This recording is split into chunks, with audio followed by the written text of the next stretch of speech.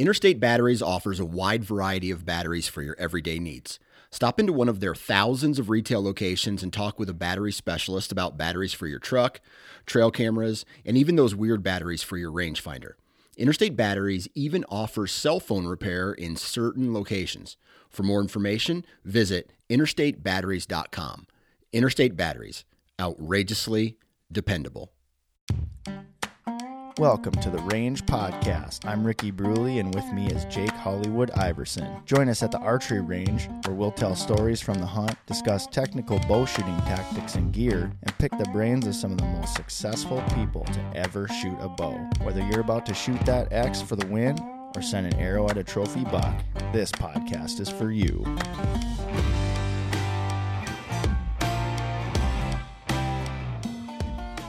The Range Podcast is brought to you by Vapor Trail Archery, makers of the best bowstrings money can buy, originators of limb-driven arrow rest technology, and innovators of Stokerized stabilizer systems. Welcome to The Range, everybody. I'm your host, Ricky Bruley, and today I'm joined by veterans Kyle Mendiola and Adam Erb of Archery Origins. Archery Origins is a nonprofit organization whose mission is to introduce veterans to the sport of archery and to demonstrate the therapeutic release that it can offer from daily stressors and PTSD. You can find more information about Archery Origins on their website at www.archeryorigins.com and on Instagram at Archery Origins. Thank you all for joining us today. You can find the video version of this episode on our Vapor Trail YouTube channel, so please head on over, subscribe, give us a like, and hit that bell so you can be up to date on all things archery. Don't forget to follow us at The Range Podcast on Instagram and on Facebook, as well as Vapor Trail Archery and Stokerized Stabilizers. Kyle, Adam, thanks a lot for being here today, and more importantly, thank you for your service. Welcome to the show. How you guys doing? Good. Doing good. Yeah. Now that we're going. Yeah. Right. It's been a wild ride. I think we're like 2 hours and 45 minutes behind schedule right now. Nobody's counting. Yeah. It's crazy. You guys were hearing me sawing stuff and banging on things, and good old Bob the Builder. Waiting for the power tools.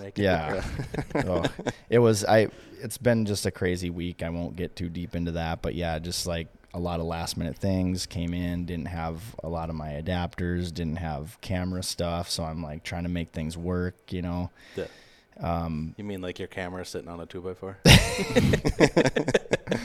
It actually works. I was actually pretty impressed with myself. I was like, man, I'm like a modern day MacGyver. Yeah, there we go. But so luckily we were able to kind of get this together anyways, you know, and I appreciate your guys' patience. I'm like, oh man, they're just going to walk out the door here pretty quick, and then this is going to be all for naught. But I really appreciate you guys being here. So I just want to start with you, Kyle. Mm-hmm. Tell us a little bit about yourself, your family, and your story, and kind of why we're here having this conversation. All right. So, whole bunch of questions. My name is Kyle Mendiola. 35 years old, been married for plus 10 years, my wife. Dang, that's good. Congrats, man. Thanks. We're both Air Force veterans. I got two kids. Daughter Kaylee, she's 10, and my son Cooper, he's 6. Jeez. Whatever. Yeah.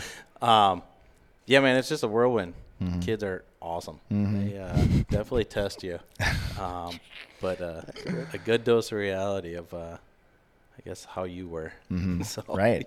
You learn to give and play. And, I mean, one big thing, you know, with being in the outdoors and, you know, definitely in archery and stuff, it's both my kids shoot bows, and it's funny just watching them have fun and, you know, go crazy and stuff. Yeah. But, so, I mean, I don't know the reason we're here. I guess myself and Adam are both veterans, and I was security forces in the Air Force for 5 years.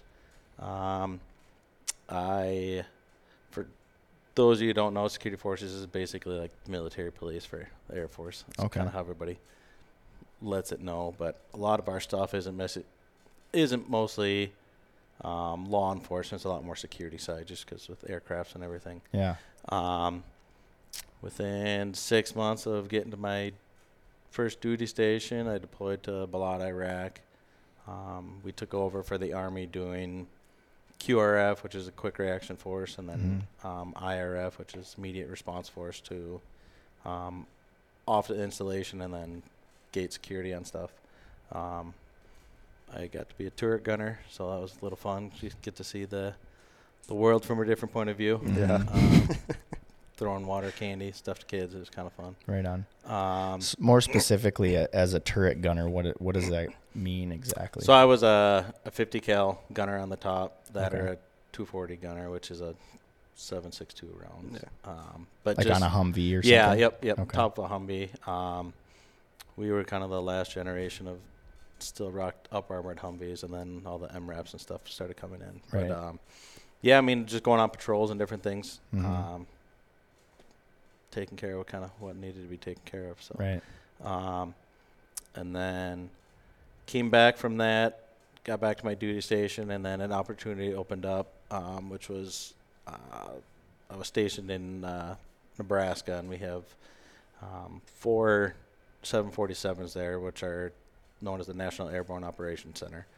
So if you look it up, it's known as the Doomsday Jet, basically. So it's a 747 that is all analog controls, everything, and it's designed to withstand a nuclear blast. Wow. So I got to fly security on that, and then within that role entitled, we flew the Secretary of Defense around the world, and then different delegates. So okay. When I served, we flew with Secretary Gates and then Secretary Panetta. So right on. I'm kind of one of those individuals that got to travel the world, fortunately, and see different things. But it was definitely eye-opening because we got to go to a lot of different countries. We landed at a lot of international airports and stuff, so I got to deal a lot with locals. Weren't really doing military operations, as it was. So, but whenever we got to travel, I got to invest myself into local culture. So go to a lot of local markets, just see how individuals lived around. And, one big takeaway was that no matter where I was, somebody was always willing to help me. So it was, one big thing was just like, you're just another human trying to help another human. So, right. Break it down and you're like, awesome. Granted, we couldn't understand each other's language, a lot of pointing signal, and everything, but it was just fun to experience that and then come back, to the U.S. and you see people blowing up problems on whatever, and you're just like, man, it's so simple. Yeah. Just be nice to each other and help people out. Yeah. So, so when I was in, met my wife. We had our daughter. She was born when we were still in, and then we both kind of agreed that we wanted to do the family thing. So separated, and then big rigmarole of started a business. My wife was going to nursing school, and working 6.5 days a week, 12-hour days. I got to see my daughter basically in the middle of the night. So my wife was like, hey, it's either the family or the business. And, I feel you only get one shot with the family. You can start a business doing anything. So sold my business and then went back to school. It was kind of that Billy Madison thing where I'm 20-something-year-old, going to school with a bunch of 18-year-olds at the community college. And I'm like, hey, I'm trying to learn my profession. But went to school for machining. So I'm a tool and die maker machinist. And then got myself into that career. And that's how landed meeting Adam. Okay. We worked at the same company for a while, and then I actually started and then found out Adam worked there, but he was in the Guard, so Adam would be gone for 2 months at a time or whatever. So randomly this guy would come back to work, and I'm like, hey, I'm your coworker. And then we found out that our wives were actually pregnant at the same time, so it was kind of crazy. So we were actually, and I think they were due within like weeks apart. So it was kind of cool. We were both on like baby countdown. It was just like, and so that was just super cool getting to know each other. Our families were super close with age of kids and stuff like that. So it just worked out, and then we went from there, and then, started this. Yeah, started this. So, but cool. so it was fun. So I know we'll get a little bit more into what we're doing. But yeah, for sure. And I was having a conversation with a friend of mine the other day, and he was talking about a friend of his who had a few tours, and I was just thinking about how, just wild it is to think about the things that you've seen, both of you have probably seen, and then I'm like, I wake up and, get up out of bed and go eat a bowl of cereal and stuff, and can't even fathom what it would be like to be in those types of situations. You know what I mean? And it's like, I don't know how to explain it, but it's just kind of it's like, wow, like you said, it is pretty simple. Yeah. Relatively speaking, you have those moments where you're just like, at your wit's end because there's so many different things going on, or, anxiety sets in because of something or whatever it may be. And then it's like, then I think about that. And it's like, well, pretty blessed. Yeah. Absolutely. Yeah. Well, and I hate to quote another podcast, but I know Rogan always says your worst day is your worst day, compared to somebody else's. So it's right. That the one thing I hate is, and I believe hate's a pretty strong word, but it's when you have veterans or military members comparing themselves to the next person of what you did, what you did. But it's funny when, it's the joke is how do you know if you're standing in a room with a pilot? It's he'll tell you that he's a pilot, where a special forces member, you'll never know who that individual is. They just go to work, do their thing, and move on. So it's you have individuals that have been through serious situations, and then come home. It's like you said, it's you still got to learn to flow yourself into everyday life. Yeah. And that's where we're obviously seeing, more and more veterans with PTSD and everything. But, I think it's definitely changing to the atmosphere of people talking, speaking, being more approachable on those type of situations. And so, people are willing to ask for help or, just spark a conversation, with somebody else. And it is the craziest thing on just the candid conversations you have with other veterans, especially when we go to 3D shoots and stuff like that. And you start talking with another veteran, and it's just 90% of the time you've had very similar situations. So it's just you click and you're like, yeah, man, I was there too. Or, yeah, I had this, mine was like this, but, it's very similar.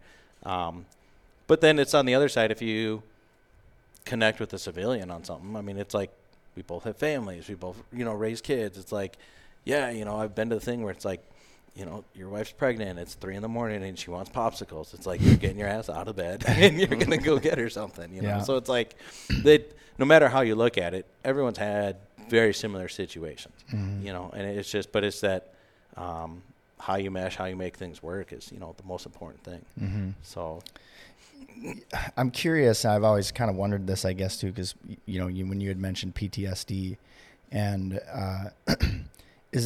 do you see, does somebody necessarily have to have a traumatic experience in the military to have PTSD, or can it be a situation where it's because you're kind of ingrained in this environment for so long and you get used to the routine and you get used to having, all of this direction all of the time, and then now it's you're out and you're in the, I don't know if the real world is the right word to use, but you're no longer in the military, and now you don't have somebody barking things at you. And again, please correct me if I'm being naive about what I'm saying, but now it's all of a sudden you have to merge into society without that. And would you say that creates some PTSD with veterans as well? Yeah, I could see that. I know a couple people personally who've retired from the military and then they end up getting in a bunch of trouble because they don't have that structure of their life. And when I was in Missouri this past summer for 8 weeks, one of my instructors retired. I think he was Navy, but he mentioned one thing that I've never really thought about. And he's being in the military is so easy. It's the easiest job on the planet. You're told what to do, where to go, what to wear. He's when you're a civilian and you're retired, he's now I actually have to decide what I'm going to wear today. Right, right. Or it's easy to get up and just put a uniform on and, that's your day. But, you know, so I was just thinking about that. Like, yeah, that would be kind of tough. Like, actually figuring out what I'm wearing that day instead of just putting my uniform on. So Yeah. Yeah, you do. I mean, there's a lot of things, though, like the transition is hard for a lot of people. yeah, Sure. So it is a thing where, like, it's a lot easier for some people to just sign your name to extend your contract versus, you know, the saying, you know, grass is greener on the other side. It's like transitioning out of the military can be quite hard for a lot of people. So that's where you see a lot of veterans where they, you know, go back home or, you know, separate out, and then they just, you know, become a stay-home individual because they don't want. It's not that they don't want to. It's just a lot of people don't know how to interact with the civilian population, and it's. Yeah. I mean, you look at it. I don't know what numbers are, but I'm sure you could at least 1 in 5 people will be a veteran if you know some sort. You know, looking out there and stuff. I know they say, what is it? It's now 1%, 3% of the population is military, but I think it's also, you know, if you go to the pickleball court, you probably aren't going to find too many veterans there, but you go somewhere in the outdoors, I mean, you're going to find someone. You know? I mean, it's just they ingrain themselves in what they're doing. But the transition part, you know, and I hate the whole like stigma of like PTSD or PTSS. You know, you put a title on it. It's just like it can be traumatic for somebody. You know, and whatever it is. Right. Or, you know, going to a 40-hour job after you get out of the military, it's like it sucks. You're kept to a certain schedule. You know, on the other side of it though, it's like the military, you're told what to do, where to, you know, all that stuff. But regular clocking in at a job, some people like it, some people don't. You know, it's just like now you're held to way too many restrictions. You know, it's like you're late for work. Cool. Now you're going to get reprimanded. Right. You know, a lot of that stuff where it's like in the military, it's like you get reprimanded by physical activity. You know, but you're not getting fired from the military. Right. Yeah. Where like you could lose your source of income, you know, in the regular civilian world. So that's a big thing. Like you have to have the ability to hold yourself accountable, you know, when you come out, I believe even more, you know, than versus in the military. It's kind of, they tend to turn a blind eye you know, for some situations. So, but yeah, because I had never really thought about that, but my sister-in-law, I think she was 20 years, I think she was in the military, and she was talking a little bit about that. Well, she wasn't, but my wife was talking a little bit about her transition and just how, again, that's what she had noticed was it was difficult because, you know, my wife was like, hey, you know, it's great to have you back. Let's go grab a bite to eat. Where do you want to go? And she's like, the chow hall. You know what I mean? She's not, it's like, and my wife was like, well, what's wrong? Everything okay? And she's like, I don't know. I'm not used to having to make decisions. Yeah. Just the simplest things. And I was like, wow, that's interesting. I never, you know, would have thought about that, but it makes perfect sense. So, yeah, and like you said, we'll get a little bit more into that, but we'll move over here to Adam. What about you, man? What's your story? Yeah, so I'm Adam Erb. I'm 32, I think. Young bucks. Young bucks. Married to my wife, Danielle. We had our 10-year wedding anniversary this past summer. Wow. Good job. Which was awesome. I have 2 daughters. Eliana, she's 10 now, and Riley, she'll be 6 next weekend. Okay. Gosh, I'm 10 and 6 for you too. Yeah, exactly the same. Like, it's super crazy. Yeah. I can't imagine why you guys are friends. Yeah, and they get along great. So yeah, I mean, that's kind of my family life. But I've been in the military since 2010. I joined in May of 2010. Deployed with the 1st Brigade out of Minnesota here to Iraq and Kuwait, which was an absolute blast. I loved every minute of that. Oh, really? That's cool. Yeah, I think about it all the time. Like, yeah, some of the things that you just, I mean, it's easy. Like he said, it's just easy. Like, what are you doing today? I'm just going to make it to the next meal. You know, like literally, that's how you think about it. You can't go home when you're deployed. Yeah. So it's like you're there, and you're just guess you're going to make the best of it, and then you just find out like you're forced to like solve the problem. You can't just like get in your car and drive away. It doesn't work that way. I had a blast over there. Made a lot of really good friends that I still talk to today, and I think that kind of like drove my career in a fortunate way for me. I was a 19 kilo or a tanker for about 9 years. And then my wife kind of made me make a decision. Either it was because I was having a hard time being like traditional guardsman, you know, and then having a civilian job. And like you'd come back from whatever doing Army stuff, and I'd always have to take like a day to just kind of like reset my brain to like I can't just go to work and yell at people. Like, it doesn't work that way. Right. And the civilian side, we're in the Army, that's just Tuesday, man. Yeah. And so we decided either it's going to be like you're just going to get out, or we're going to make this like a full-time thing. Right. So I found a job through my brother. He works on the same team I do now, but now I'm full-time guard, AGR they call it, or Title 32. That's my Monday through Friday job. I don't clock in or nothing like that. I get to work, I throw a uniform on, I do my job.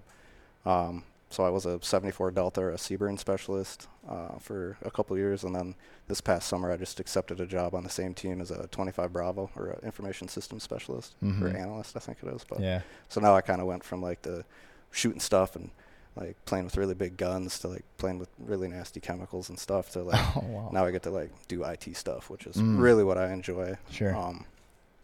But like coming into Kyle, like I was a tool and die maker with him before I took my full-time job here. And like he said, I think I was doing something with the guard where I wasn't at work for a while. I was probably an AT or something. But I heard that we hired this new kid. I'm like, oh, that's cool. And they're like, he's in the Air Force. I'm like, oh, boy, well, this will be fun. But it worked out. There's always the inner branch, like, sticking each other, jabs and whatnot, because the Air Force is the Air Force and the Army's the Army. But now that I work with like a bunch of Air Force people, I really enjoy it. I kind of wish I was in the Air Force personally.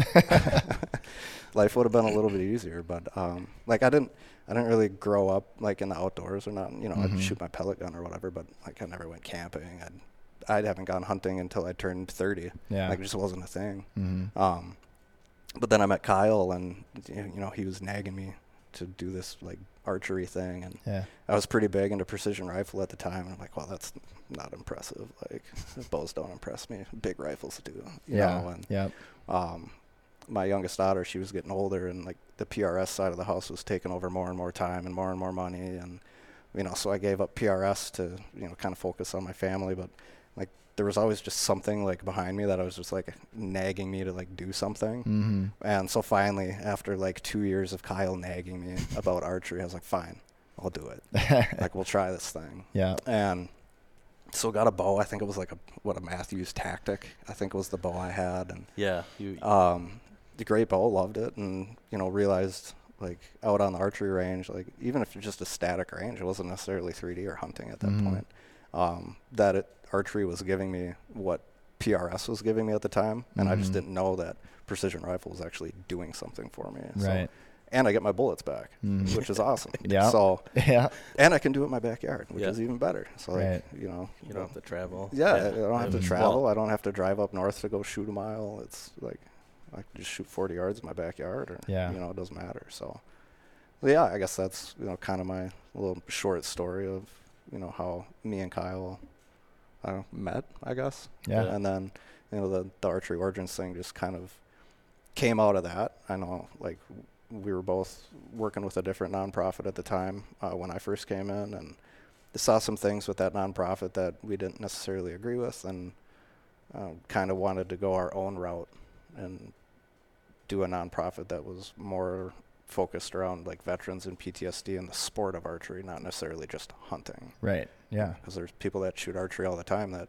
all they do is shoot target or 3D. Exactly. Or you get the big bow hunter guys that only shoot their bow once a year, and they walk out to their food plot and boom, archery season's done for them. So it was just, I think it was just a natural thing as we progressed in our friendship, and then we decided, hey, let's do this thing. So we got a bunch of people together and just said, all right, let's just do it. And I've never run a business before. I don't know anything about that. I've never run a nonprofit before. So in the majority of the people on the board, or that are associated with AO, haven't either. So it's been a learning process for everybody. As we've progressed into what we are now. From where we came from, sitting in Kyle's basement and drinking some beers and with a couple of notepads, being like, okay, let's record this on our phone. What do we do next? This is our meeting. Like, do we have to like bring this meeting together or something? Does someone have a gavel? It was like that. Nobody knew.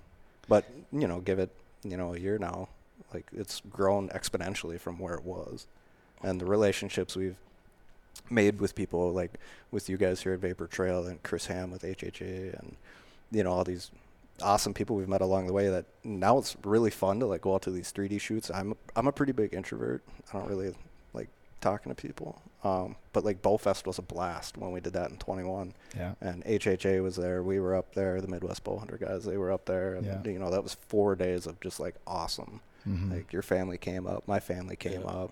You know, we were, you know, walking around shooting the trails all day, and the family, they're playing in the pools. And, you know, after we're done shooting, we'd go sit in the hot tub and went out to dinner, Yeah, you know, going out to dinner as families, you know, and then, so it's just, it's something that we can incorporate the families together, you know, so it's just super fun, so. Yeah, I mean, you can't really bring your family to a PRS match, you know. You go sit over there where you're behind the firing line, you know, watch me shoot. The archery is, it's like all-encompassing. Everybody can do it, you know, and now my daughters are into it too, so, which I never thought would be a thing, but, you know, they see me out in the backyard shooting, and, you know, I usually have like my saddle set up in the tree just for, you know, play with or whatnot. Now my daughter wants to get up there, so she's got her little harness. She like hooks in and she'll climb up there and just hang on the tree. She's like 6. That's rad. The neighbor's looking out the back window like, what is going on? Man, that's really cool.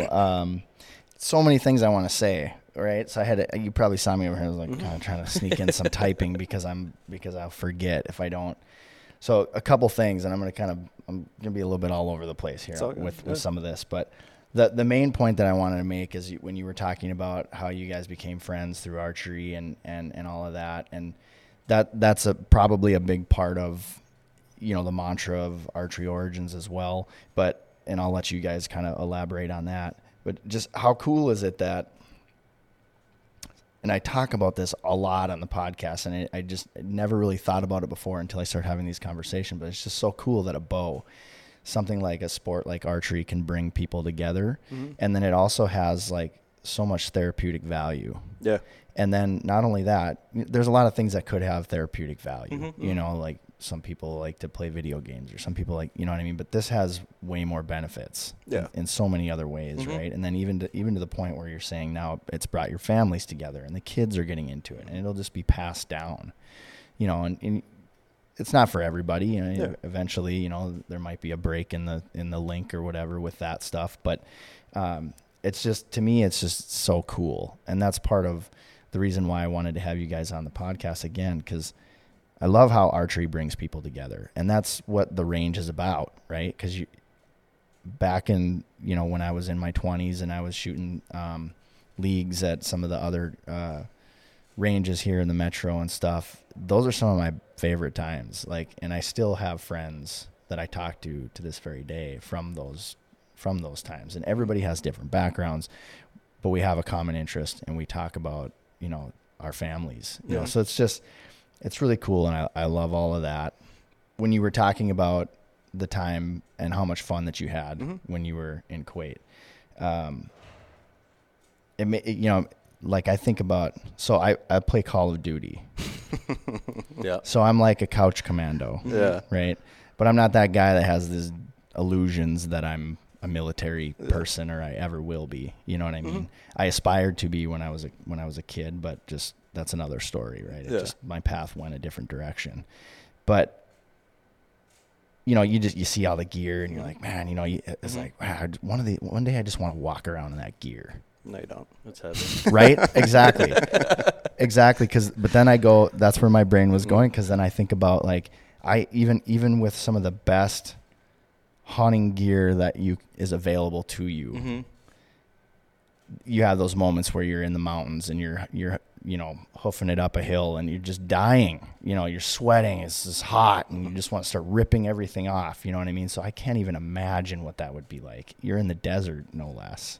And you can't really get away with not having sleeves, right? Because you put yourself at risk. So you just can't take layers off. How? You just sweat through it. Yeah, I remember when we landed and it was super late at night. It was like 01, 02 in the morning, something like that. And they opened up the door to the plane and it was like 100 degrees out. At 2 in the morning. I was like, shut that door and turn this train around. I'm not having this. And it was brutal because I think we flew in like the spring from Minnesota, you know, so it's like 60, 70 degrees and you land a couple hours later. And I like 110 degrees out. Then the sun comes out, and then it gets hotter. You know. The big thing though is like, you don't give it 2 weeks and you forget about it. Yep. Right. Like, you acclimate, I'm sure, but the other thing too, it's like you said before, you don't have a choice. You can't call mom to come pick you up, you know, from summer camp. It's like you're sweating your ass off, and then you just deal with it. And then the acclimation thing, when you're like, oh, cool, it's 80 degrees right now. That's cool. And it drops to 50, you know, when the sun goes down, and you're like, oh, I'm freezing my ass off. Yeah. You know, and you're like, but then in the military, it's different than civilian world, where you're like, yeah, let me put layers on. You know, when you're in the military, you're like, you can't wear that jacket with those shorts. And you're like, okay, I'm going to freeze my ass off. Right. So it's, it's, I think the weirdest thing was like on the topic of like temperature is like the sun will go down and it's 80 degrees out, and you're out at the smoke pit in sweatpants and a sweatshirt shivering, you know, because 3 hours ago it was 120 degrees out, you know. Right. And that was the weird thing for me, was just acclimating to the temperature. And like Kyle said, like, give it 2 weeks, you know, give it a month, and it's just a normal day. You walk outside and it's 100 degrees out. It's nice out. Yeah. Nice cool day today, you know. It's the cheesy adage of, oh, at least it's a dry heat, you know. Yeah, at least it was, because man, in the middle of Kuwait, like out in the desert, it's 120 degrees, but there's no humidity, so you know, you're not necessarily just sweating like crazy. Right. Now you go inside your tent where it's 60 degrees. Now you're sweating, you know, or vice versa. You know, you walk out of your tent, now you're soaking wet. But the weirdest thing is walking to the shower, you're sweating. You take a shower. Yeah. By the time you walk from the showers back to your hooch, you're sweating. Yeah. You're like, well, that was pointless. That was fun. That is probably the worst part of it, was like walking to the shower shack, which is, you know, 100 yards, 200 yards away, and, you know, you're just gross and nasty. You know, you just came off mission or whatever, and you want to go have an awesome shower. So you get in, you have, you know, 45-minute long shower, get all clean, you walk outside, and there's a sandstorm. Awesome. Or you walk in and you don't have hot water. Yeah, or there's no hot water. water. So you're just in a cold shower. So now you're having a cold shower. Yeah. And it's, but it's just one of those things, like I mentioned earlier, you got to take it at face value. Right. You know, you're not going to change it. You know, why complain about it? Which is, you know, what the military does anyways. I mean, you know, it could be the perfect day. Somebody in the military we're going to find something to complain about, just because it's a way of passing time. I was going to say, it's a therapeutic thing too, I'm sure. You know. There's also the other thing though too, when you think about it, like how many guys are on outposts that didn't have showers. So they're doing baby wipes or dumping water bottle in your head, and that's your shower. You know, so it's like, when you look at it as a perspective, it's like, it was pretty nice. I you know, had a hooch that had air conditioning. You know, like you go back and, you know, where there's other guys and you hear about their deployments, you're like, man, that sucked when you were. And you're like, I would guess I was pretty fortunate where I was. Yeah. Right. You know, all the complaining we did about it was, you know, for nothing, because you know, we were pretty fortunate compared to a lot of people. So yeah. Well, I'll take sitting on the couch and getting humbled by a bunch of 15-year-olds calling me bruh. Yeah. And then respawning because they're just making fun of me because I suck. It's just like, I won't admit to you that I'm old enough to be your dad. Yeah, right. And I probably should be doing something more productive. Not an addict by any means, but you know. So many things I should be doing, but I'm really going to get these 15-year-old kids. Yeah, exactly. Oh, they make me mad. It's like, what kind of cheat code did you put into this game? Because I don't know how that just happened. Coming from the days when we actually had cheat codes for video games. Right? You know. Right. Can't do that. That's wild. So as you both know, this is an archery podcast, and so I'm just curious. Now, Adam, you already kind of talked about it, but Kyle, tell us a little bit about what got you into shooting a bow. So, like every Midwest kid, when I was in high school, I think, early high school, I went with my dad to a Whitetails Unlimited dinner. So it's just one of those things that, like, somebody knows somebody, and guess what? We have an open ticket. You know, you guys need to come. So it's the kind of thing where, you know, we got invited to one, and it was one of those things that I ended up winning a forged bow in a raffle. Right on. So, which is crazy because Forge. So I'm originally from outside Milwaukee, and that's where Forge is from. Yeah. So I won a bow, and ended up taking it the pro shop or factory, whatever it was, like 20 minutes from my parents' house. Sure. So I took the bow there, and I was in high school and it was a full adult bow, so I went there and they had different limbs and everything. And so I actually set that bow up for me and I was like, sweet, this is cool. But my dad bow hunted a long time ago, but when I was growing up, I never saw it. It was just this bow that sat in the basement. I just like every kid that would go take his arrows and shoot them in the sky and try to run away from them, So, so I had never really had a directive on like bow hunting. I grew up gun hunting, deer and everything in Wisconsin. So the typical 1 week a year kind of thing like that. Right. I grew up pheasant hunting too, but that was just totally different. But never had a directive of like bow hunting. So I got this bow and went out to my uncle's property in southwest Wisconsin and where we gun hunted. And, my uncle's like, go for it. Go try to shoot a deer. So sat in one of our stands and everything and had a doe come in. And she was at like 20 yards. And I was like, this is cool. I mean, you're sitting there waiting for nature to do its thing. And it would have been early season when it was. And I drew back and had no idea about arrows, anything like that. And so I shot. She jumped the string, and was probably the greatest thing that ever happened to me because finding out I was like not set up at all. My sight was like dialed in maybe at 20 yards, but I just had no clue what I was doing. Yeah. But after that happened, like the adrenaline, everything, and I'm like, this is freaking cool. I want to do this. Yeah. And so then I got a hang-on stand and, sat a couple more times. And then that was at the same point where I'm like, hey, I'm going to join the military.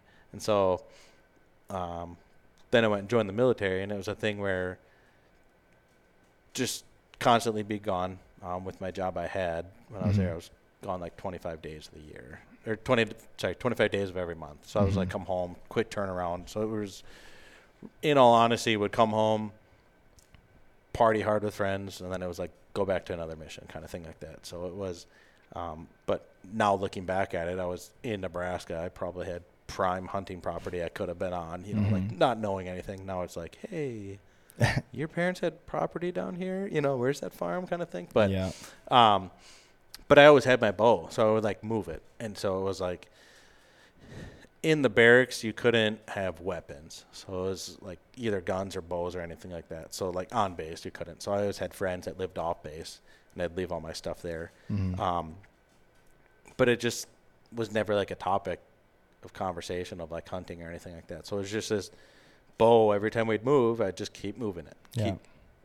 And, it was one of those things where finally separated out of the military, and it was like moving into our house and stuff. My wife's like, what are you going to do with that thing? Like get rid of it. We don't have room for it or, use it or whatever. And then it was being out of the military was that thing where, like Adam said, it was just like, I had this feeling in me, that I just like something was missing. I didn't know what it was. Now part of it was, we moved out of state. Well, we temporarily moved up to Minnesota. Now we do reside back in Wisconsin, but it was just new setting, new environment. Didn't really know people. I knew Adam, but we would work together for 3 months or whatever, and then he'd be gone. And so it was kind of like just this working relationship we had. Didn't really know anybody else, and it was something where it was just like, hey, I got this bow. Let me pull this thing out and try shooting it again. And so I went and bought a target and started shooting in the backyard, and I'm like, man, I miss this. But then it was a thing, it's like I was having fun doing it, but I didn't have, a group or, people to be with. So it was actually pretty fortunate that I don't even remember how it happened, but I found out about HHA USA. And it was like, that was the very first year that Chris started doing it as HHA USA. So Chris Ham's one of the co-owners of HHA Sports. Yeah. And there was a shoot down at Warren's, Wisconsin. And I think I shot Chris a message on Instagram. I'm like, hey, do you mind if I come down? I've never shot 3D or anything like that. And I'm like, do you mind if I come down and just walk with you and see what this is all about? Yeah. And I didn't know who to reach out to. Mm-hmm. So the fact that some random guy is shooting a direct message to the owner of a site company is just baffling to me. But the fact that he's like, yeah, no problem, come down. Mm-hmm. And so I went and walked around with him, and he shot with there's a group of guys and everything, and was walking through, and I'm like, oh, this is like golf, but for outdoor people. And I'm like, you're just shooting at that thing? And you're like, yeah. And you guys are just having fun? And you're like, yeah, this is awesome. In comparison to it where I came from, so when I got out, I was manager of a gun shop and stuff. So I was shooting guns all the time. But you take someone to the gun range, it's loud, you loading magazines, it's whatever, but it's a loud environment, and it's the kind of thing where you're both there doing the thing, but you're not doing it together kind of thing like that. Mm-hmm. Whereas when I was on the archery range, walking a 3D event, it's like person A, walks up to shoot, and you're either razzing them or whatever, but they shoot, and you're having a good time. Mm-hmm. Depending on what you're doing, you're either trying to throw someone off just because you want to, or you're like, I'm going to watch this guy shoot because he knows what he's doing. Mm-hmm. And then meeting the individuals that are at those shoots, and you find out you're like, oh, we're all the same, at the end of the day. And the biggest thing is we both love archery, and so it's being in that environment. And then fortunate with Chris, when I was talking to him, and then with a nonprofit we were at before, that Chris was like, hey, we're 100% on board. We'll get you guys sites. We'll, for all your students' bows and stuff like that. And then when I approached him with Archery Origins and what Adam and I had the idea of, and then, what we wanted to do, he, just stepped aside, and he's like, I'm with you guys 100%. So that was the biggest thing is for us is because one, with him running his nonprofit, that, he's got an idea of what's going on, but two, just the overall of bringing veterans together, in the archery world, bringing them to established events, and stuff like that was just awesome for us, because it's hey, we're going to bring our group of veterans, and we're guaranteed we're going to meet other veterans. Mm-hmm. Yep. We're going to have a blast doing this. We're going to have fun. We're going to break away. Either we're going to see you guys at the next shoot kind of thing like that, or you still have someone where you can connect to, right. Kind of like that. And doesn't matter what state you're at, but you can, and the nicest thing about, social media and stuff like that is you can still see what they're doing. Mm-hmm. So you're like, cool, this guy's still shooting, or something like that. Or it's, I've had the other thing too where you've seen guys and they're not, either guys don't post stuff, whatever, or, haven't shot, and you reach out to someone and you're like, hey, what's going on? Yeah. And if someone's like, oh man, I've been in a kind of lull and stuff like that, and you're just like, let's talk about it. Mm-hmm. What's going on? Hey man, I got a family too. I get it. Yeah. It's rough.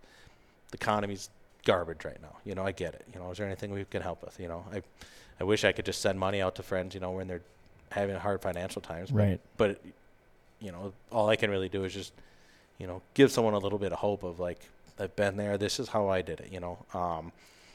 I went and saw a therapist for a while. It was something I was struggling with some stuff, and I'm not ashamed of it because that individual helped me get through some things that I was dealing with. Right. And so it's a thing where I can approach guys and I'm like, hey, I went and saw somebody. It's perfectly fine. Mm-hmm. If you have a problem with it, I understand that stigma of it. Let's talk. See if there's something that I went through that I can hear from you, and right. This is what worked for me, try doing it, and try to walk someone through it. And it's just that thing of the camaraderie around it is just amazing. Yeah. And it's the friendships you grow out of it, and it's just at the end of the day, like I said, when I was traveling the world, and I got to meet other people, from different cultures, and they just cared about each other. It's the archery world is huge with that, where it's everybody just wants to help everybody. Yeah. So and it's not this whole, I shot 180, 180 deer. I shot a 200 deer. It's you're getting there in your range and you're like, we're both shooting together. Let's have fun. Yeah. And then when someone shoots a tree, then you razz that guy because it's fun. Yeah. But well, this is perfect because you're segueing right into obviously the next thing that we want to talk about, and that's how I met you guys. Mm-hmm. I've known Chris for a very long time, and talking about Chris Ham of HHA again, and when you had reached out to me, you know, I get a lot of these requests. I think we talked about that before. I get a lot of these requests, and it's hard to sift through them. You know, some people have a really like attractive facade, but after you agree to work with them in some aspect, you find out that that's not real, you know? And so it's hard to know what's real and what's not, you know? And just the fact that, you had Chris, you know, in your court was huge. And then, so it's like, yeah, let's meet up, you know? And so you guys came up here to the shop and we sat in this room and we had a conversation, and immediately same thing. I was just like, yeah, we want to do this, you know? And the only, hesitation I had was that I just had to run it by the CEO, which again, he was just like, why are you even asking me this? Do it, you know, don't ask that, do it, you know? So, and I'm just like, hey man, just want to make sure. But, so, you know, it was a no brainer for me. And, you know, so I'll kind of let you get into that a little bit more into detail. You guys can kind of figure out how you want to, discuss it, but tell us about Archery Origins and why you decided to start that project. Sure. Well, I guess we'll start from the beginning. So like we both kind of mentioned earlier, we were working with another nonprofit at the time. And, you know, great group of guys, great organization. But for him and I, it just seemed like that organization was like strictly all about hunting and not necessarily like teaching people how to shoot. It's here's a plot of land, here's your bow, go get them. Yeah. I'm like, oh, and that was my first experience. I don't know how to hunt. I don't know how to bow hunt. I just assume you just climb in a tree. Yeah. Just wait. Right. That's all I knew about hunting. It's not, you know, years later, you know, you come to realize there's a hell of a lot more to it than just climbing up in a tree and waiting there. But, so yeah, we decided that really wasn't something that, you know, we really enjoyed. And, you know, Kyle was shooting 3D and kept trying to get me to do 3D, you know, stubborn as I am. I always said, I got something else going on or whatever. And actually went out and shot a 3D shoot. I think the first one I did was at South 40, and I had a blast. That was so much fun. Like, you're just walking with a group of guys and just chit-chatting, or you're razzing guys that are shooting, because that's fun. Everybody in the military likes to do that. And, you know, you meet these guys for the first time, and it's like your best buddies. Yeah. You know? And so we decided, hey, you know, let's start, you know, our own nonprofit focused on the sport, the entire sport of archery, like Archery Origins, you know. And so, you know, you get your bow, and we'll teach you how to shoot it. If you want to go hunting, we'll teach you about hunting and take you hunting. You don't like that? That's fine. You want to shoot 3D? Awesome. Let's go shoot 3D courses. We got 3 or 4 of them right here. What one do you want to go to? If that's not your thing, you want to shoot target archery? Okay, cool. Let's do that too. You know, I just enjoy shooting. I don't care what I'm shooting at. So yeah, I mean, we founded Archery Origins as a way to kind of take something that both him and I like experienced, like got something out of archery that we didn't necessarily know we were even missing, and decided, hey, let's build this thing to like give that to other veterans that maybe they don't know they're missing something, but you get behind a bow sight and nothing in the world matters except for breaking that shot off clean. You know, it's like that finite moment in time where everything in the world is perfect.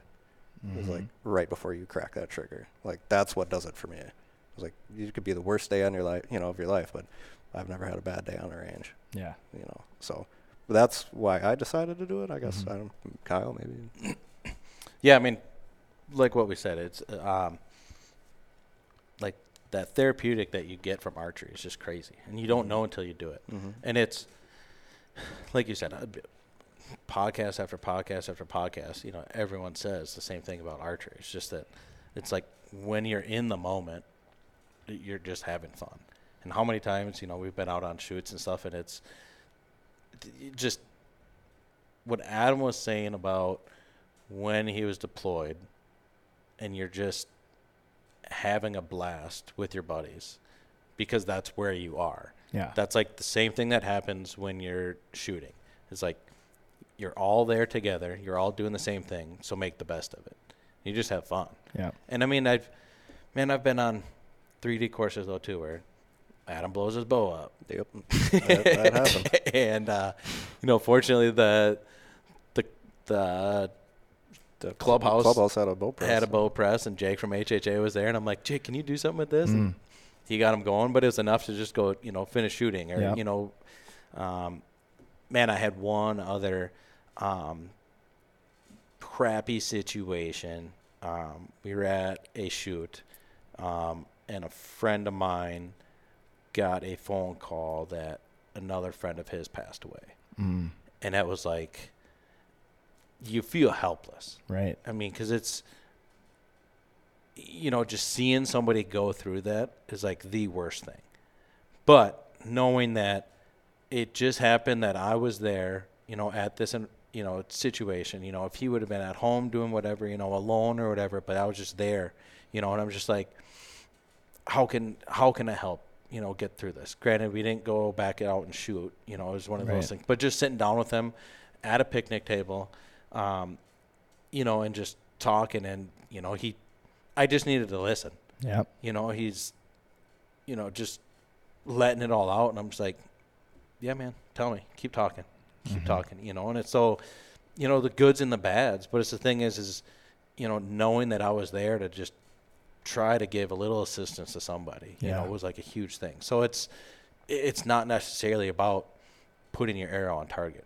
It's the conversations, the things that you get out of it behind the bow is the biggest take back from me. So taking that, and what we talked about before is like PTSD, so you get a lot of these individuals that are introverts, or don't know how to affiliate themselves into, the archery world. I met a vet last night, and I was talking with him, and I asked him about, if he does archery and stuff like that, or, does hunting. And he said he did it when he was a kid, but he didn't know how to get back into it now, and has wanted. And I'm like, man, let me tell you what I got. And so it was, you met the right guy. But it's a thing where it's like, I've learned just that simple question of, hey, do you shoot archery? And it's the point of why we focus for veterans is twofold. It's like, one, I'm trying to grow my Rolodex of friends because it is very weird, but when you get veterans together or military members together, you click. Everyone's got that chip on that shoulder. Everybody kind of understands each other. Yeah. You understand, dark humor. It's just a weird thing. We laugh at shitty situations because everybody's kind of been in them. When you're in, I've been at other situations where you have like veterans and civilians. It's just how we break things up. But you're in a group and you're talking, and you can see the facial features of like civilians when you're talking about stuff, and like veterans are in there just laughing. You see civilians where they're just like, like questioning if they should like laugh at something or whatever. And you're like, man, that's why I prefer to hang out with these individuals. It's just because they get me, or I get them, So then when we're in that of teaching somebody something, it's being in the military, you're always used to being like told how to do stuff. So like you listen, you just kind of need someone to instruct you through it. Yeah. But with us, with Archery Origins is we'll get a student, we'll do a one-on-one class with them for, to teach them step by step on, how we're going to do it. But we work on their schedule. I work 40 hours a week. Student could work 40 hours a week, so we're going to get it. We have families, my kids do dance and jiu-jitsu. So it's a thing of like, hey, man, I can't do it on Tuesdays, Thursdays. What's your schedule like? We got a buddy that's a student that's in the class, don't call him students, whatever. He's another adult. But his kids play hockey. So his schedule's like super limited. Yeah. So it's a thing where we're like, we haven't been together for like 2 months just because he's been in, constant that. But it's the other side is like, I'm not going to take away from your family time. Yeah. So we'll go on your progression too. So if you want to go shoot in your backyard or in your basement and go, doing whatever you can. I mean, Dudley's got awesome stuff with School of Knock where you could walk through and teach yourself on it. But it's also the thing of like just checking in with someone, getting there, and I'm like, hey, let's shoot for an hour, have fun, and just kind of watch the mechanics of what's going on, tweak a little bit things. But I'm not trying to teach somebody how to be an Olympic shooter. I have no clue what's going on. I punch my trigger all the time. You know what I mean? But it's a thing of like, all I'm doing is just trying to push this individual, to where they want to go, where they want to be. Right. And then like Adam was saying, we've been very fortunate. We've gotten permission to hunt on various farms in Wisconsin and Minnesota. myself and James, we're both Wisconsin residents. Adam, Chaz, and Ben are Minnesota residents, and then we have Jeff, who is down in Kansas.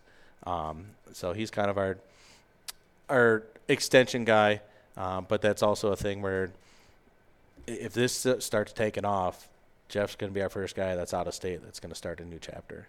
Okay. You know, so it's kind of our 5-year plan of like he's in there with us, but he did live up here in Hudson and then moved down there. But, I mean, the craziest thing, though, is that when we make them our meetings, when we have meetings, but one of our guys, they have a pool.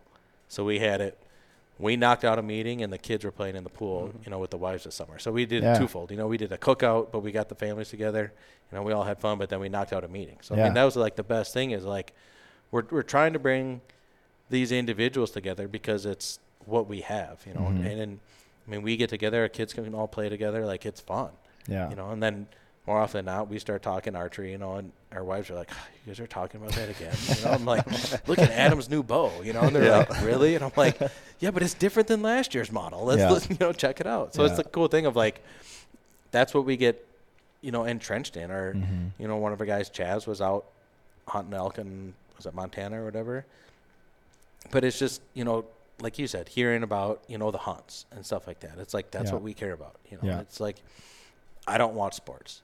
I'll watch Formula One racing and I'll watch Supercross, but I don't know what teams are in the playoff for the football. I'm one of those weird guys. But I don't either. But it's a thing where it's like we get together on a Sunday. It's like I don't know what sports are on, but we'll sit here, we'll talk, we'll have fun, you know, whatever. You know, Adam's going to tell me about his 6 weeks. He was down in Kansas, Missouri, not having fun, but it's still interesting to me because he's still in the military. So it's like, tell me about that, you know, what's going on. So it's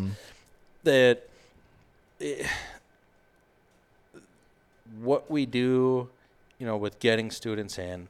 I was going to say it's very different.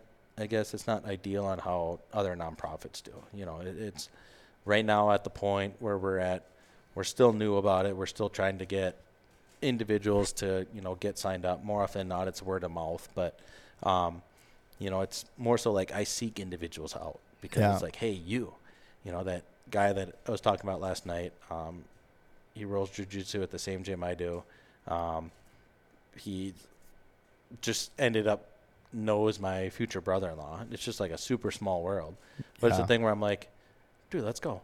You know, like how many guys I've met at jiu-jitsu that shoot archery and stuff, and you know, I'm like, you shoot bows? And they're like, yeah, I do. And I'm like, you like shoot a bow or you like shoot bows? Yeah. You know, like, because I'm that guy where 2 years ago went to every HHA USA shoot. I mean, we went to Bow Fest. It was crazy on it was a busy year how much traveling we were doing. Yeah. And it was, if it wasn't an HHA shoot, it was a shoot at South 40. Yeah. You know, and it was just like stacked. And then my wife's like, all right, next year you kind of like got to settle down. Because it was like every 3D shoot from like April to season opener, and then I was hunting. You know, so it's like every other weekend for a year was just way too much. But the trips we had and how much fun we had was just awesome. Just carpooling, you know, with all the guys, and it was a good time. It was really busy, but it was a blast. And like, was it this spring we did the Vortex thing, right? And then the HHA shoot the next day. Yeah. Like, that was a blast. And you brought your two buddies were out there who were vets, and I've never met these guys, but it was like we're old friends. Like, it was like we just clicked up right away. And we were best buddies that night when we were out having dinner, you know. We did this Vortex tour and kind of shook hands and kissed babies with people. And then, you know, that night it's like, okay, well, now what? So we all went out to dinner and stayed out way too late for a shoot the next morning. But I had a blast that night. I had a blast the next day at the shoot until I blew my bow up. You still had a blast after. Still had a blast after. Still shot long shot after. Yeah. So it was a good time. It's just the whole community thing. It's like no matter where we go, we're going to have friends that are there or we're going to make new friends. Yeah. But yeah, I mean, that's kind of what AO is about. It's really fun to see like the excitement that is on your faces when you guys talk about this. You know what I mean? Because and it makes me think too, I've got, a close group of friends that, we, some of them hit like 4 or 5 of the major TACs, Oof. and I'm lucky if I can get 1 or 2 really lucky, 1, but it, when we go, it's, foam is home is like the main theme of the shoot, because it's just, that's what we're there to do. We're there to have fun. And like you, I'm introverted, so I have to kind of surround myself with extroverted people. Yep. And my other friend, Rick, is very, very outgoing. So, a perfect example is we were at Terry Peak this last year, and and I've known him for 15 years, and I see him, he's like sitting, I know he's got a lot of friends, he knows a lot of people. So I see him sitting at this table, and there's, probably 15 people around this, table. And he was just over there talking, and I was kind of doing my own thing or whatever. And then at some point he had kind of waved me over. So I walked over there, and he's talking to these people. First time he's ever met them. He's not, you know what I mean? So it's like, I was like, oh my gosh, I thought you were like good buddies with these people all this time, you know? And again, it's all of that, just like pulling people in and having those conversations and just having a blast. And,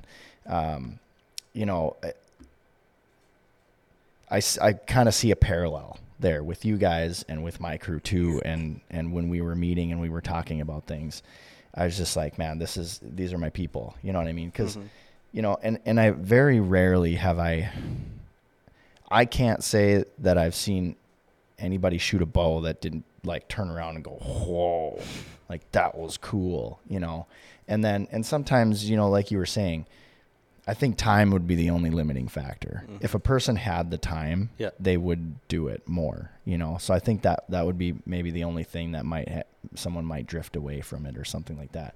But to me, it's super important, because we're a very niche group of people. We're 1% of 1% of 1%, and so it's just really cool to see what you guys are doing.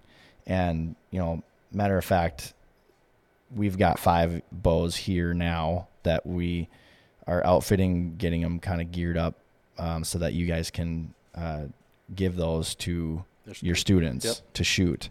And to me, that's fantastic, because it used to be the poor man's sport, right? Mm-hmm. Not anymore. You know what I mean? Like it's wild how much money and you can spend a reasonable amount of money. You don't have to go crazy, but at the same time, some people might go, well, I'm not sure if I would like it. And so I don't want to, but for them just to get a bow in their hands and then start shooting it, and then they're most likely going to probably move into another one or want to upgrade. And then it's like, okay, well, these guys introduced me to this awesome sport, and they donated this bow to me, so I'm going to donate it either back or to somebody else, right? Do you ever see that happen? Is that usually what goes on? Yeah, and I mean, that's the big reason why, like, so with HHA sites and then with your guys' stuff, which is awesome, is because it's like, so with their bows, they have solid equipment that they can take off and move to a flagship bow. Yeah. So that's the nice thing.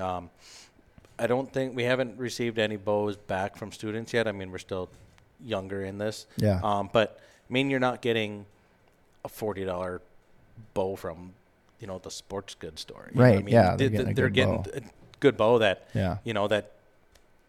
that they can run out, the rest of their life if they want to. And more often than not, it's guys like Adam that were in a hobby of, shooting PRS, and then next thing you know, he shoots me a message. He's like, man, I sold all my stuff. He's like, I'm getting the new, Phase 4 from Matthews. And I'm like, okay. So it's, or you get the guys that are just like, that tinker and they want to try new stuff. So it's like, next thing you know, you look at somebody's bow and you're like, what did you do? Or like, going down this route of trying new stuff and everything. But that's also the best part of it, is because it's like, when you see that, you're like, you're hooked. Yeah. And so it's, I mean, they're starting with their bow that, we're starting them off with. So either they could run it out or, take stuff off and move it to the next thing, or recycle it to another veteran. And then they're, going full fledged. Now, when they do that though, then we try to work with whatever bow shops around their area, and try to get them, hooked up with something, try to get them a deal if we can, or if it's, hey, you don't need to buy this year's model. How about we find you, a used bow that somebody's trying to offload, and it's like, cool, we can still get you, a discount on, a rest in the site, so you're not having as much, invested into a setup, but it's a thing where it's like, we're going from 2006 technology to, 2022, kind of thing like that. So it's awesome, but, there's a handful of guys when we go to, different shoots and stuff like that, old timers, roll up and you're like still shooting trad bows, and those guys are just ripping awesome, shooting 10s, and you're like, man. And I was given 2 trad bows from a family friend of ours that they had sitting in the basement of the Moose Lodge, and gave me, and I bought 2 strings, and I still have yet to even shoot those bows, but part of me is like hesitant of like, I know I'm gonna like this way too much, and it's one less thing that I need to get involved in, but it's a thing where one of those bows is a straight target bow that we have, that you guys got, or that's setting up, and it's one of those things of like, in case we do have that individual that does not want to do anything with hunting, but they want to go shoot target, it's like, I got the perfect bow for you, and it's not a brand new bow, but if you look up on any forums, this bow is the bee's knees, and everybody loves it still. So I'm like, you still got a solid setup for it, though. Right? So, but yeah, I mean, it's the equipment's great. It's the kind of thing, I mean, at this point in my life, buy once, cry once kind of thing. But you also learn that, there's certain things that you need. There's certain things that you can work away with, but for someone that's new the first time, I mean, they're not going to know the difference between a $100 and a $500 sight. Exactly. But I'm not going to let them waste their money on something. If we can work with the manufacturer and get them a discount on something, it's like, here's something that you're going to lifetime warranty on, and, you're going to be able to utilize it no matter what's going on. Yeah, exactly. So, there you have it, folks. I mean, if you are listening to this podcast, you probably already shoot a bow, but if you know somebody that, if you know a veteran that could benefit from shooting a bow, you want to reach out to these guys, because they'll get that person set up at minimal cost, and you've got the teaching there. You got somebody backing you up on everything. You know what I mean? And I think similar to how Chris kind of took you under his wing, I feel like you guys you're doing the same thing. You're emulating that. And I think that's the biggest part, is people don't know where to start, and so you guys are fostering that, and I love that, and that's an amazing thing. So, absolutely, yeah. And I mean, right now we're just located around the Twin Cities. Western Wisconsin is where we are, just because we want to have that one-on-one, personability with people. Like I said, I'm just trying to grow my friendship group too. Yeah. So, yeah. But yeah, I mean, we do know other archery organizations that we've gotten to meet through HHA USA and different things like that. So, I mean, if you're hearing this, if you're not located locally, but you do know a deserving veteran, reach out. We'll try to get you connected with, a group closest to you, because I don't want to turn anybody down. Right. Willing to help anybody out. We can only work with what we have.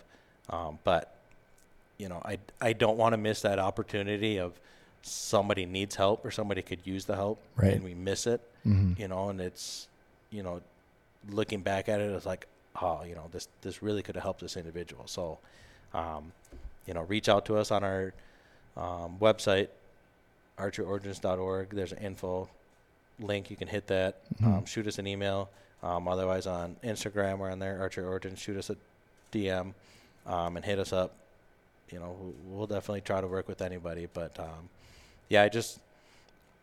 you mentioned it before. It's when someone shoots a bow for their first time, or, hits a target or whatever, and that smile that they get, of making everything come together. It's like awesome. And you can't take that away. It's a kid on Christmas, opening a present that they wanted. It's like seeing that in an adult's face is awesome. Yeah. And it's like, once you see that and you get that, you're like, you're hooked. Let's go.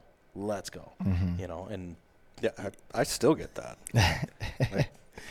I shoot a lot of arrows, man, and I still get that way sometimes. I mean, we were just out there shooting, and he cranked off a shot. I'm like, wow, man, nice shot. It was actually a terrible shot. I just can't see 40 yards. The form looked good, though. I was like, what are you talking about, man? That was high left. Oh, all right, my bad. Good shot, though. Yeah. But yeah, I still get that way. I'm still giddy when I get to shoot. And unfortunately, with as cold as it is here in the winter, I don't get to shoot as much as I'd prefer to. But I think after putting a couple holes in the wall through the old Target in the basement, my wife, you're shooting outside from now on.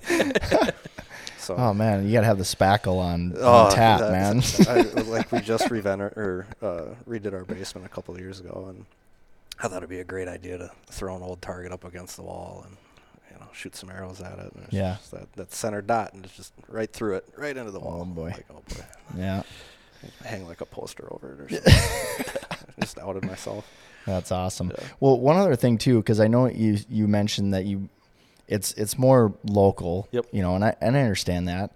But what about other archers like nationwide that might want to donate some product? Like, what if they got a bow, or if they got some accessories that they would want to send? I'm assuming you guys would. Oh, for sure. Oh, absolutely. Down for that? I mean, yes. Yeah, we'll definitely take it, no matter what it is. I mean, we'll take it. If we're not going to use it, we'll at least either get it to a kids group or something like that. But sure, everybody's got a pile of something that they're sitting in their basement, and it's working. Fortunately, our new partnership with you guys, so if we get an old bow, we'll get a new string on it. We'll get a good rest on it. We got a sight we can put on it. So I mean, we can take old stuff and make it new. For sure. So yeah, anything like that.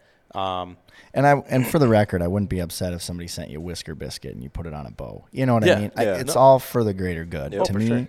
So it's not like, oh, there needs to be exclusivity. It's just whatever you can get. And we've had a lot of it too, where it's like we've started a student off with something, and then their kids get into it, and their kids just get the old stuff. Mm-hmm. Yeah. And I'm like, and they ask us, and I'm like, cool, let them use it. Mm-hmm. This is what it's for. If you're getting one more person in it, and now a father and son are starting a whole new relationship around archery, it's like that's awesome. Mm-hmm. That's all it's about. It's just getting you out there to do it. Yeah. And if it's more than likely that the kids want to do it more than the parents do, so it's like, hey, let's go shoot. And you're like, all right, get you out of there. And then next thing you do, you run into them at a range and they're shooting together, and you're like, awesome. Yeah. This is what it's about. Yeah. And it's not just the relationship we have, but if you can start a new relationship with your, son or daughter.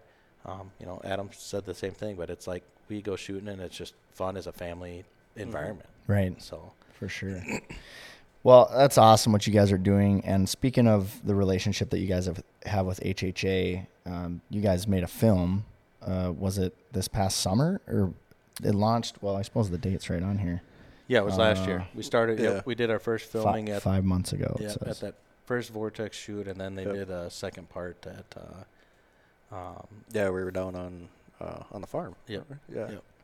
Did some shooting, scouting, super early season scouting down there. Mm-hmm. So. Yeah, so this podcast has been like a while in the making. We've been, because I think we talked about it almost right away. Yeah. But again, it's just trying to get together. You guys are an hour away, but so there is that HHA video. It's the Archery Origins story, and I'll put a link in the video here, and then also in the description so that people can go there and get a little bit more information. It's a great film.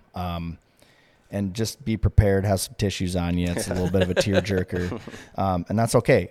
That's what, that's a huge, some guys are like, well, I don't, and it's just like, hey man, let it out, let it go. Yeah. You know what I mean? That's what this is all about. It's about helping people. And like you were saying, your friend who had lost his friend, you were there for him in that moment, and that's beautiful. And this is a beautiful film. So I think everybody needs to go check that out just to get a better perspective as to what you guys are all about. Awesome. Appreciate it. And both you guys are in the film, right? Yeah, we're in the film. Adam doesn't speak in that film. I don't interview in that film, but I'm there. What'd you say? You're like eating some cashews or something? Yeah, like I think that? I was in a cashew kick that day. Just crushing these cashews. Oh man. Yeah. So definitely go check that out for sure. Do you have any advice anything in particular piece of advice in relation to archery that you would have for anybody new getting into it, or just anybody who's been shooting a bow? I'd say when you start out, we all suck. Yeah. believe it or not. I mean, it happens. You get better. Yeah. The more time you put into it, seek out help if you want. But, we've all been there when it's just, you think you're doing great, and then you see someone shoot better than you, and you're like, oh, I suck. Mm-hmm. But then you're like, no, you just need more time. Yeah. Right. Yeah. Yeah. I mean, don't go buy a 80-pound bow if you're just starting out. That's a good one. Yep. I like that. There's nothing wrong with shooting. What are you at? 47, 48 pounds? Yeah. There's nothing wrong with that. No. I had a shoulder injury. But Yeah. That's just me jabbing them when I can. Yeah. That's okay. But I think I had a 60-pound bow, and I dialed it back to like 53 or something like that. But when you first started shooting it, you're gonna be sore because you're using muscles that you don't use a whole lot of the time, and you draw that bow back 10 times a day, 50 times a day, whatever it happens to be. You're gonna be pretty sore. Just take it easy. Don't hurt yourself. Make sure you actually knock an arrow before you shoot. That's probably the big one. Mm-hmm. One other thing I'd say is if you've never been to a 3D shoot or want to, just find one around your area. Yeah. Go there. And if you see a group going out or a person, just ask them if you can join. Yeah. How many times we've been somewhere and someone's like, do you mind if I join? I'm like, no. Why would I care? Yeah. And we're both going to do the same thing. Mm-hmm. Let's go have fun. Where it's like you get the stigma of like, I don't know anybody. I can't go do this or anything. It's just, if you find the one person that's like, no, I don't want you to shoot, either A, I'm sure they're trying to shoot and get out of there. They got something going on. Yeah. Or whatever is going on with them. But you're going to find a group to shoot with. So, yeah, go have fun. It's kind of like going to the gym for the first time. Like a lot of people don't want to go to a big gym, for the first time. Maybe they don't know what they're doing, or, they think everybody's watching them. Yeah. That's, if people are looking at you, they're just making sure you're doing things safely. That's really what it is.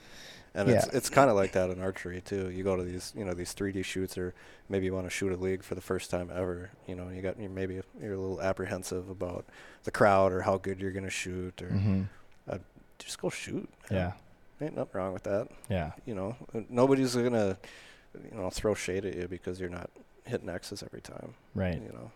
And we always do that thing too, where a lot of times, there might just be 2 or 3 of us in a group, and then you've got couple guys behind you shooting, and it's just like, why are we doing this? Let's just shoot together. And I've met so many cool people, and even just like out at the TAC this last year, it's like just having, so what do you do, and talking about, and then I mentioned the podcast, and then we get done shooting, get off the range and stuff like that, and 20 minutes later I'm sitting there eating a burger and having a beer, and I get a notification that we got 2 new follows, and then a couple more follows come from those people who followed us, so even just that kind of stuff, you know what I mean? And of course with you guys too, it just makes sense, right? To,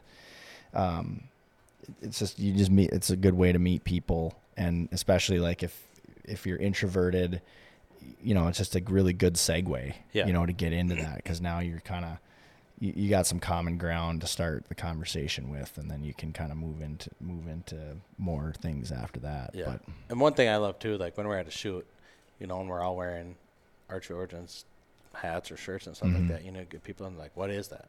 I'm like, perfect. Here we go. Let me give you my sales pitch, exactly. kind of thing. And you just tell them, we're just like, we're just a group of guys, this is what we do, kind of thing. And then when we had one individual at a HHA USA shoot that gave us a very generous donation, a cash donation, and it was just one of those things, and he just felt that he needed the help, and it's just one of those things where we're like, thank you. Believe it or not, this is going to go a lot farther than you think, or Right. And it's like you have the opportunity to save somebody, like you said, if they're substance abuse or something like that, it's like, here's your new drug, man, let's go, here's a bow. And then how many guys are like, cool, we're going to take you hunting. Now, you're taking, you're going to harvest a deer. Now here's food for your family. Now it's here for something for you to get an opportunity to learn how to cook this. Now your kids are cooking with you. All different things like that. So it's just a huge opportunity that you don't realize that, starts segueing into the next thing. And it's the other day we got a picture from one of our guys. They had venison backstrap dinner, you know, and it's kind of things like that. And it's Yeah. just like, cool, this is what it's about, Mm-hmm. you know. And so, yeah, taking those opportunities to talk to somebody new. And how many times when we get it where somebody's, you know, you meet someone that was a veteran from an older generation and they're kind of hesitant, and you're like, we're both veterans. We've both served, you know, why is there the stigma of, you know, that, you know, because I deployed to this location, you didn't, or whatever, you know, that we're different. So, I mean, just the conversations you have, and man, I love listening to old timers talk about when they were in. Just what they dealt with and the things they were doing. It's just like, yeah, you were a badass. I was just here. Right. Yeah. And it made me think about also like what you were saying in regards to, you know, just asking people. And, you know, I would want to add to that and say archery has its fair share of jerks, so to speak. Mm-hmm. So you may have somebody, I don't know, maybe somebody might not be like, well, no, you can't shoot with me. But I've had situations where you know, you asking somebody a question and they're just kind of standoffish. You know what I mean? Like they don't want to really talk about it. And again, I try to look at it as, oh, maybe they're just really introverted too, and they don't want to. But just keep going. You're going to find somebody that's going to help you. So don't be discouraged by that. You know what I mean? It's just, there are some people out there that they just want to gatekeep or just want to keep to themselves, and that's okay. And just keep moving on. You're going to find somebody that is going to be willing to talk to you, help you, and come along, man. Let's go. Let's have fun. Let's be friends, you know. For sure. All right. Well, folks, that brings us to the end of this episode. Kyle, Adam, thanks again so much for your time today. I really appreciate it. And I know you already mentioned it, but where can folks find you guys if they want to get in touch for anything? Website is archeryorigins.org or Archery Origins on Instagram. So go ahead and find us. Awesome. Cool. Well, you can find us at The Range Podcast on Instagram and on Facebook. Also, be sure to head over to the Vapor Trail and Stoker Eyes social channels and give us a follow over there. You can also find the video version of this episode on the Vapor Trail YouTube channel. If you like the video, hit that thumbs up button and make sure to subscribe so you can be up to date on all things archery. If you're listening, do me a favor, give us a rating and make sure you give us 5 stars. Only 5 stars. And with that, we are going to pack up our bows and arrows and we're hitting the range. Have a great day, everybody. Thanks, guys. Thanks. Vapor Trail is now offering an exclusive discount to the Range Podcast listeners. Enter promo code TRP15, that's TRP15, at checkout for 15% off VTX bowstrings and Vapor Trail and Stoker Eyes branded t-shirts, hats, and other gear.